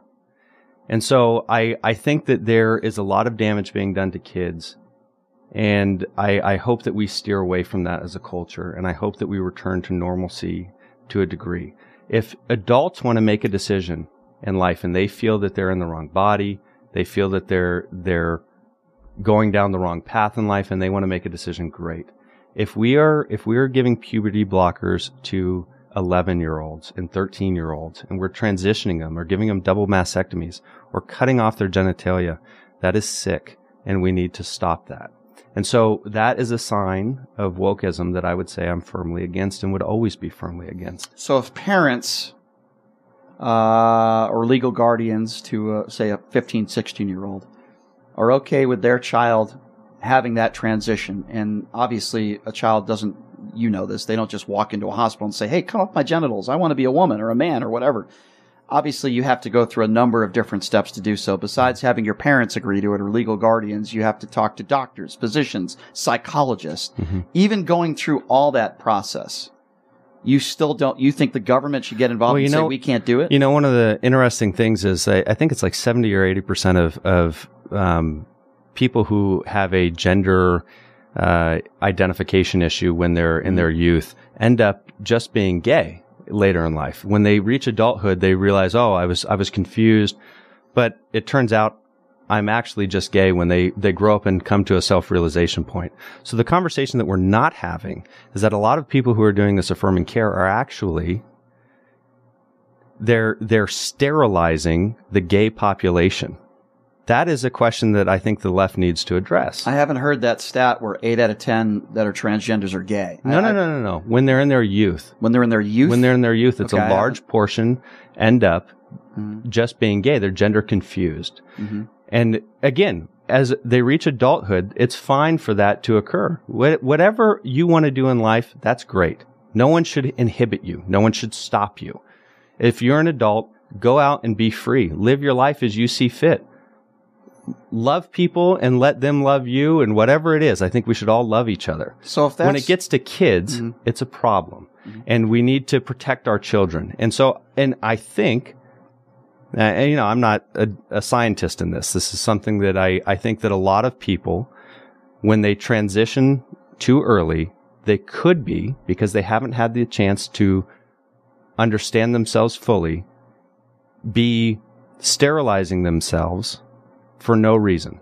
How many kids under the age of 18 are sterilized in this country? I don't know that stat. Okay, so if you think it's a problem and it's this huge issue, how do you asked me to just point out one singular issue, right? Not what is the biggest issue. You said what is one thing that is wrong, but it's an issue, and I said that's a thing, right? So I'm not saying it's the biggest issue. The biggest issue is that we're divided.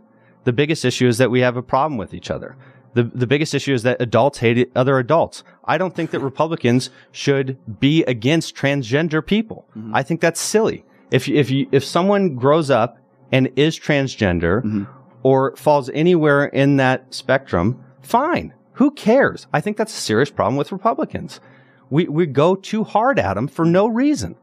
I'm saying I think it's an issue that we do it at all. So what number? Is it 0 or is it 1? Let's say it's just one person that it happened to in the United States, that a child was sterilized. That is a problem. What if that child grows up? So do I know if it was 3,000? Well, do I know if it was 10,000? Or do I know if it was 1? I'm saying the 1 was an issue. And it shouldn't have happened. So what if that child, because there are plenty of people, I don't know if plenty, but there are teenagers that have had this done, and they're doing great. I've spoken to some of them. That's great. So I'm happy that unfolded for you. I'm happy that it was a good transition for you, and that you were the fortunate one.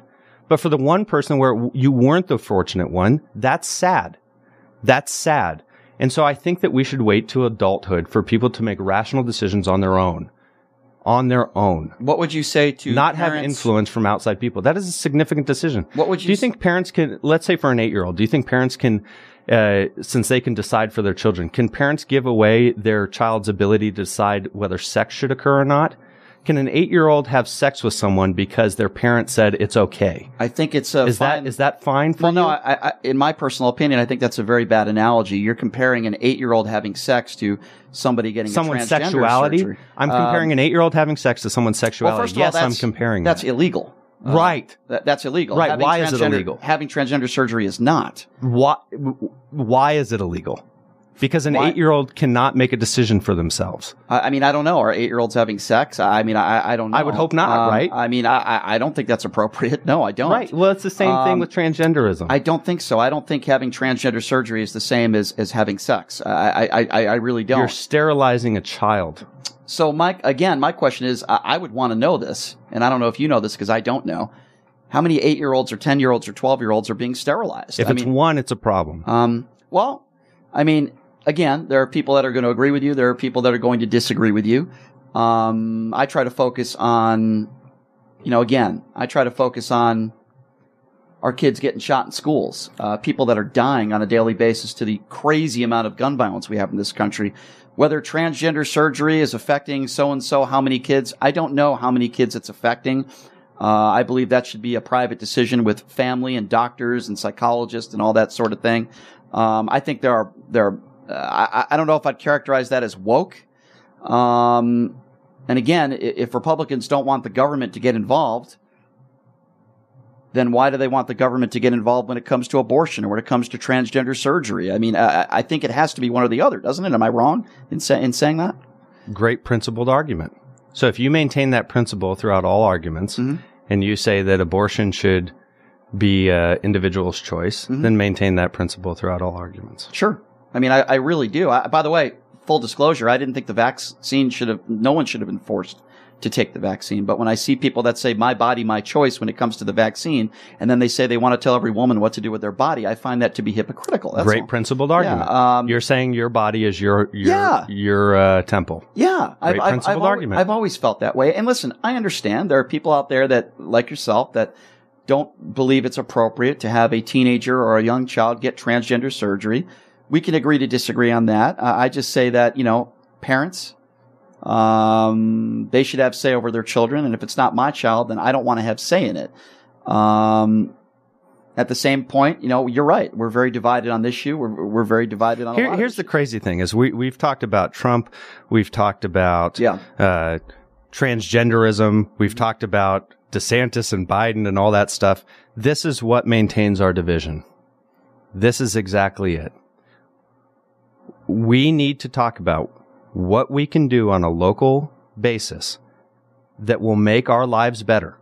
Whether you are a Democrat or a Republican or a Libertarian or a climate activist or whatever the hell you are, there is no reason that we should not be getting along together as family here locally. We should know each other. We should know how to help each other. We should know how to help each other's businesses, how to have better education in our schools, how to have cleaner water, cleaner air, all those things that we all want in life. More satisfaction, more community, more faith, whatever it is that you want. Let's build that.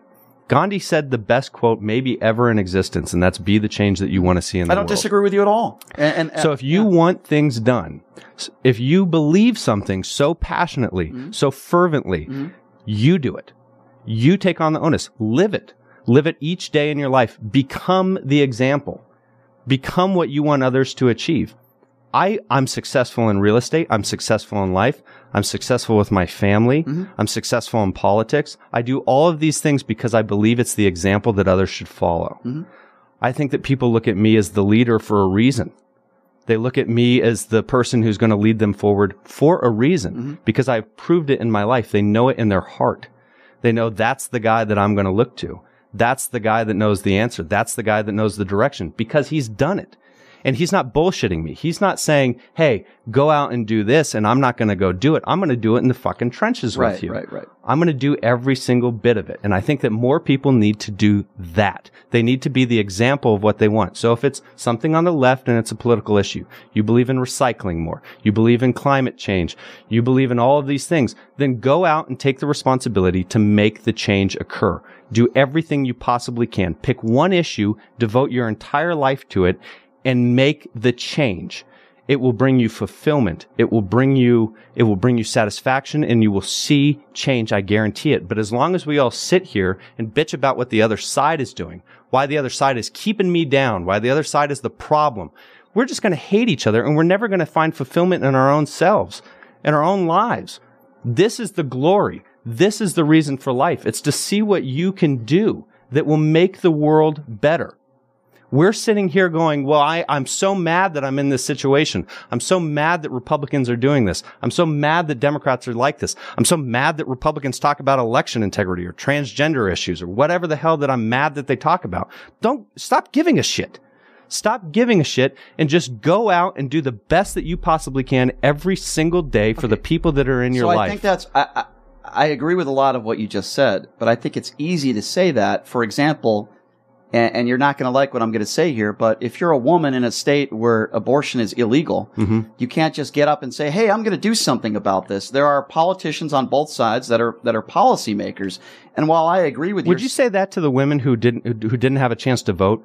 Would you say, so when women weren't able to vote, all the women that were in the whole country that couldn't go out and fight and vote, couldn't go out and vote, then they fought. They got on the streets. They went out and rallied. They did everything they possibly could to change that. And then they succeeded. So are you diminishing their achievement? So if you feel that something's going on in your state that you disagree with, if it is abortion, go out and rally the people. Don't change things by force. A lot of as soon as you put something into legislation and you force it, you just made everyone who disagrees with you bow to you through force. You need to win over people through your arguments, through your intellect, through your rhetoric. You need to bring people to your side so that they understand you deeply. You do not crush people.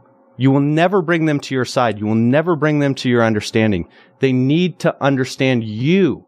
They need to see you live it. They need to understand your arguments. If you just force them to bow to you, you will never win. When it comes to the abortion issue is great. When it comes to the abortion issue, I don't want anybody to bow to me or I think what I want is I want people to have their own choice. If you want to have 100 kids, I'm not going to tell you what to do. That's your right. I just don't want to take that, right away from somebody else. I also think that, there should be a term limit in abortion, and I don't agree with late-term abortion, but I agree with you. I don't like people forcing their positions on other people. But that's all this is right now. That's our whole entire political environment. How do you feel about abortion? Great. We're going to do this. The Supreme Court's going to have this decision. The government's going to put this law in place to protect abortion, whatever it is. All we're doing is legislating our moral code. Instead of bringing people with us, bringing people to understand what it is that's righteous about our belief. But the reason, if you believe this about abortion or this about abortion, bring people to your side and let them see the righteousness of your argument. But don't shut them out through law. The reason why I'm bringing up some of these issues with you today is because when you listen to the leaders of your party, this is what they are talking about. They're not talking about the things that you mentioned, which I agree with. We should be talking about Medicare. We should be talking about, livable wages, inflation. I agree. These are the things that everybody should be talking about. But when you put on a Newsmax or a Fox News, or if you listen to a Sean Hannity or Mark Levin, they're the ones talking about gender identity. They're the ones talking about abortion. They're the ones talking about Hunter Biden's laptop. I haven't found many Republicans today that are not talking about Hunter Biden's laptop. I agree with you. We should be talking about more issues, than, the issues other issues than a lot of the big faces in the Republican Party are talking about. That's why I bring up these issues, because it's frustrating to me. I'd like to be talking about other issues. But again, this is what Ron DeSantis talks about in every speech: gender ideology. Well, if we continue on the sickness, we will just be continuing it on. You're right. There's too many people talking about national issues that divide us. There's probably 5 issues that divide us nationally: abortion, gun rights, Trump, Ukraine, whatever the top 5 are. That's what divides us. So stop it. Yeah, stop it. Start doing what you know will benefit someone in your life. Sure. That's it. And if I go to a family dinner and I start talking shit and I'm like, how do you feel about Hunter Biden's laptop? Or I can be like, how's your family? What's going on in your life? What's going on with your kids? Are they're getting bullied? Yeah. Your kids getting bullied? What can I do to help? Can I step in? Can I be your kid's mentor? Can I just sit with them? Right. Now I have a chance and an opportunity. I have an opportunity to help somebody. that never would have existed because I care about what's going on in their life. If I care about Biden, what am I going to do? Okay, so they're a Hunter Biden supporter and a Biden supporter, and they don't give a crap what was on the laptop. Right. And they're going to be for him no matter what. And now my conversation with them at Thanksgiving dinner is about the laptop. Right. We're going to hate each other at the end of the thing and nothing gets done. Nothing gets done. The laptop doesn't go away. The laptop doesn't come out. He's not prosecuted. Nothing changes. Nothing changes. But maybe their kid is struggling in high school. Right. Maybe he doesn't know what to do in life. And now I sit down with him and I say, hey, how you doing, buddy? What can I do to help you? Right. How can I love you more? Now something actually gets done. Now something changes.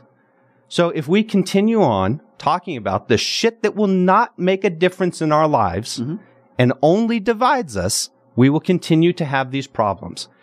We don't know the amount of opportunities that are being lost because we are unwilling to connect with each other on an individual basis and see the person as they are and enter their lives in the best way possible. How can I help you? You would agree, How can I love you? But you would agree that, for example, if somebody talks about gun control, that's an issue that affects people. You would give me that. You would agree. Everything affects everyone. Right. This is the thing. So many different topics affect everyone. Inflation affects everyone. Sure. We're not escaping them. I'm not saying that. I'm not saying that they're not going to play a role in your life. I'm saying, what level of control do you have? What level of control do you have over inflation? Well, certainly I can vote, right? Certainly I can vote for the candidates that I support that I think could help. Right. Certainly I can make the case of inflation in this country compared to other countries around the world. Great. And what level of control do you have in gun control? What level of control do you have in abortion? What level of control do you have in Ukraine? Right. What level of control do you actually have? Well, I'm not a lawmaker. Right. We can talk about it and we could have discussions, but I'm not a lawmaker. Exactly. But you are human. And what you can do every day is go out and love someone. That I know. I know that you have the control to do that. You have. But can't you do both? Can't you love somebody and have discussions with people? What you can do is you can pick one topic in your life that will fulfill you, maybe two, and you go hardcore after it. So if it is gun control, if it is abortion, if it is Ukraine, if it's whatever it is to you, pick the topic and then devote yourself to it. Why does it have to be one topic? Because that's where you'll see change. And that's where maybe the world will change. We've forgotten how much power we actually have as an individual. We've forgotten that. Because we are facing all of these enormous problems as a society. We are facing inflation. We're facing war. We're facing climate change. We're facing mass pollution. We're facing too many childhood deaths. We're facing school shootings. We're facing all of these problems. Sure. And they're massive. They're huge. And so what do? Naturally, this is okay to do, but it's pervasive in our society and we need to change. What we do is we relinquish our responsibility. We say, I'm too small. I can't tackle climate change. I can't tackle inflation. I can't do that. And so I'm going to relinquish it entirely to the only thing that I see out there that is large enough to combat this massive problem. And that is the federal government. Let me tell me if you think you disagree with me or not. One of my biggest issues, particularly over the last 4 or 5 years, is conspiracy theories. I get very angry. And notice how I'm not saying Republican, just in general. I'm just talking in general terms. For example, today, Bronny James, he has a cardiac arrest, right? Terrible, right? We're glad he's doing better. As I said, we're so happy that, it looks like he's going to recover, right? And I see people, human beings on social media, conspiracy theories, myocarditis. It must have been the vaccine. I just don't like Alex Jones people. And I know you say love. It's hard for me to love people like that. And maybe that's something I need to work on. But when I hear somebody like an Alex Jones, who has a huge platform, we're not talking about somebody like me or water cooler talk, say that the Connecticut school shooting didn't happen and that Democrats orchestrated October 1. And then he's going to be paid to speak in Vegas next month. Now, I understand it's a free country. I understand there's freedom of speech. Why do we have to give people like that platforms? Conspiracy theorists. Why do we pay any attention to it? Because he has a huge platform and you can ignore it, but regardless, you and I could ignore it. Yeah, I don't give any relevance to Alex Jones. We agree, right? But there are going to be millions of people in this country that will. And I think that's dangerous. It's bad for the country. Now, maybe you and I can't change that. All we can do is ignore it. And I'm with you.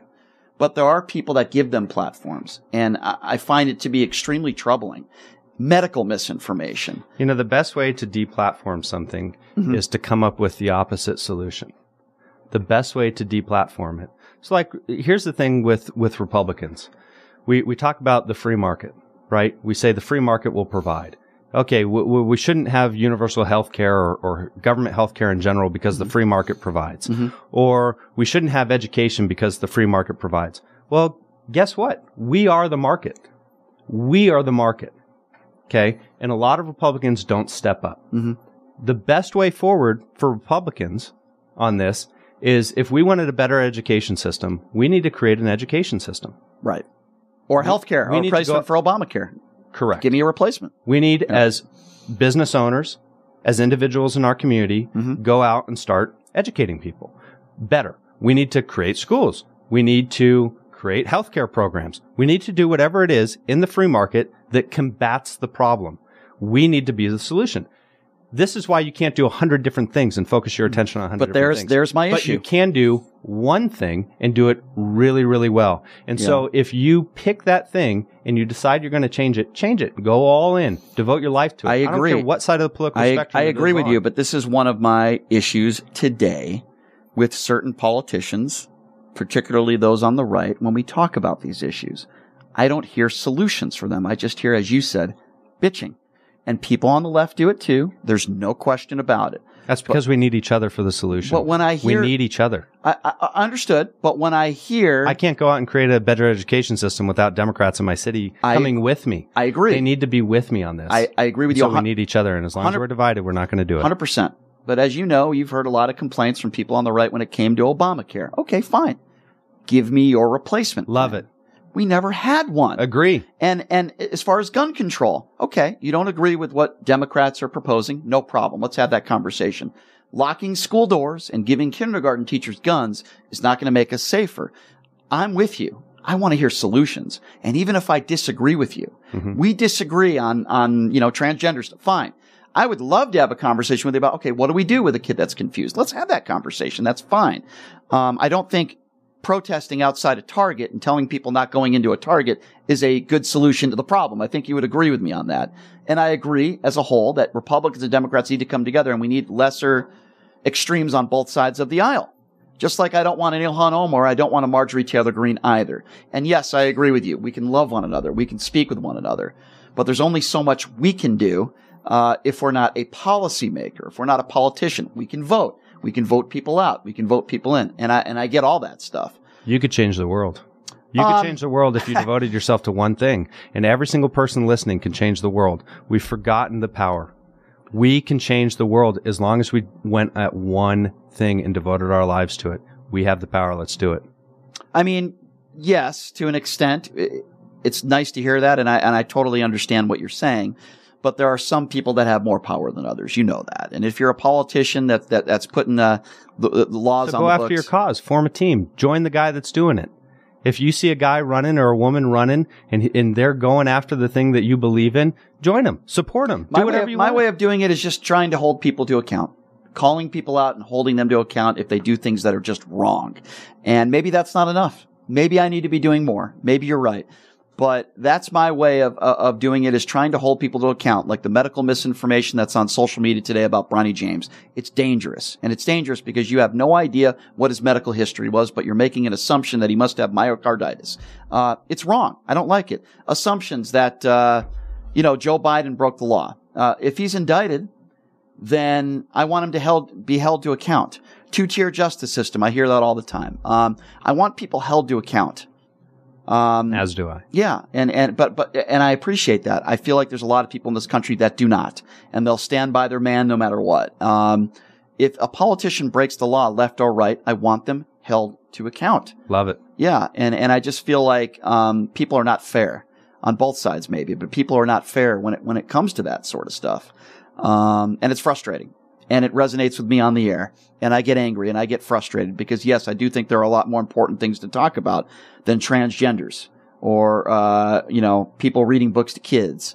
I don't think our kids are being indoctrinated. I don't think critical race theory exists. And if it does, it's not at the elementary or high school level. It's probably a few professors at the college level. We never even heard of critical race theory until the last 5 years. And yes, there are Democrats on the other side that are weak when it comes to certain issues, particularly being strong on criminals and crime. There's no question about that. And there are people on the left that I don't like. I don't like Nancy Pelosi. I don't like Chuck Schumer. I don't like Ilhan Omar. There's a lot of Democrats I would never vote for. But again, extremes. And yeah, I talk a lot about extremism within the Republican Party today. I do talk about that a lot today. But there's no question it happens on both sides. I talked about the squad, for example. Let me ask you, because we only got a couple more minutes left here. You talk about the one thing locally. You're very diving into local politics. We have a couple minutes left. The one thing, your passion that you want to change here locally in Las Vegas, because you're born and raised here your whole life, right? What would that be? What's the one thing that frustrates you? You said, man, I want to change this. I want to do this. I'll tell you the one thing that would unify us very well and is probably the most impactful, but is unseen, and that's control of our land. So right now, the federal government owns a significant portion of our land in the state. Mm-hmm. I think it's 83%, something like that. Yep. But in Las Vegas, the BLM surrounding Las Vegas, it owns all of it. Mm-hmm. And so we should have ownership of our own land in the state of Nevada. And there's things that are so unifying about this. Like if you want better education system through funding, and you're on the Democrat side and you want more funding for our education system. Right. Well, we get that through property tax. Mm-hmm. So let private owners own the land and get property tax from it. You also get more affordable housing. Let builders buy cheap land that is our own land, cheap land, and build more affordable housing. A lot of the problems that we have with affordable housing right now is because the land is so expensive. And this is your expertise. This is what you do. And, you know, we have, of course, your business associate, I guess you'd call him Blake Wynn. Mm-hmm. Great guy. Phenomenal. And, and these are the conversations that I think we need to have more of. Yep. Right? I've had plenty of shouting matches, and I've regretted it at times. And I think having civil discussions, even though we might not agree on everything, is extremely important. I see you're a passionate guy, as am I. Doesn't mean we're going to agree on everything, but we need more reasonable people having these types of conversations. You seem to me to be a pretty reasonable, smart guy, and there are people that are not. And those are the people that I try to avoid. But anyway, Zach Walker, Lieb, unfortunately, our time is up. The hour's gone by very fast. Really good conversation, though. It's a pleasure meeting you. I'd love you to come back in, and maybe we can get Blake back in as well. And appreciate what you guys do at Keller Williams. Blake's great at what he does, man. If you're buying and selling a home, give him a call. I've memorized this number because I bother him so much. 702-540-3311. Again, his number, Blake Wynn over at Keller Williams. Buying or selling a home, give him a call. 702-540-3311. Zach, it really has been a pleasure, and you're welcome back anytime. It's really been a good conversation. I've really enjoyed it. Thank you so much. Thank you. Appreciate that. We're going to switch topics a little bit tomorrow. Tupac Shakur. Chris Carroll, former Metro police officer, is going to be joining us in studio tomorrow. He was the first on the scene at the Tupac murder. And yeah, if you haven't already seen, there's kind of some news on that. Tupac's back in the news, the murder investigation. So he'll join us tomorrow. My thanks to Zach for joining us. And, of course, my appreciation for Jackie Siegel. We'll see you tomorrow, same time, same place, everybody. Have a great day. We'll see you tomorrow.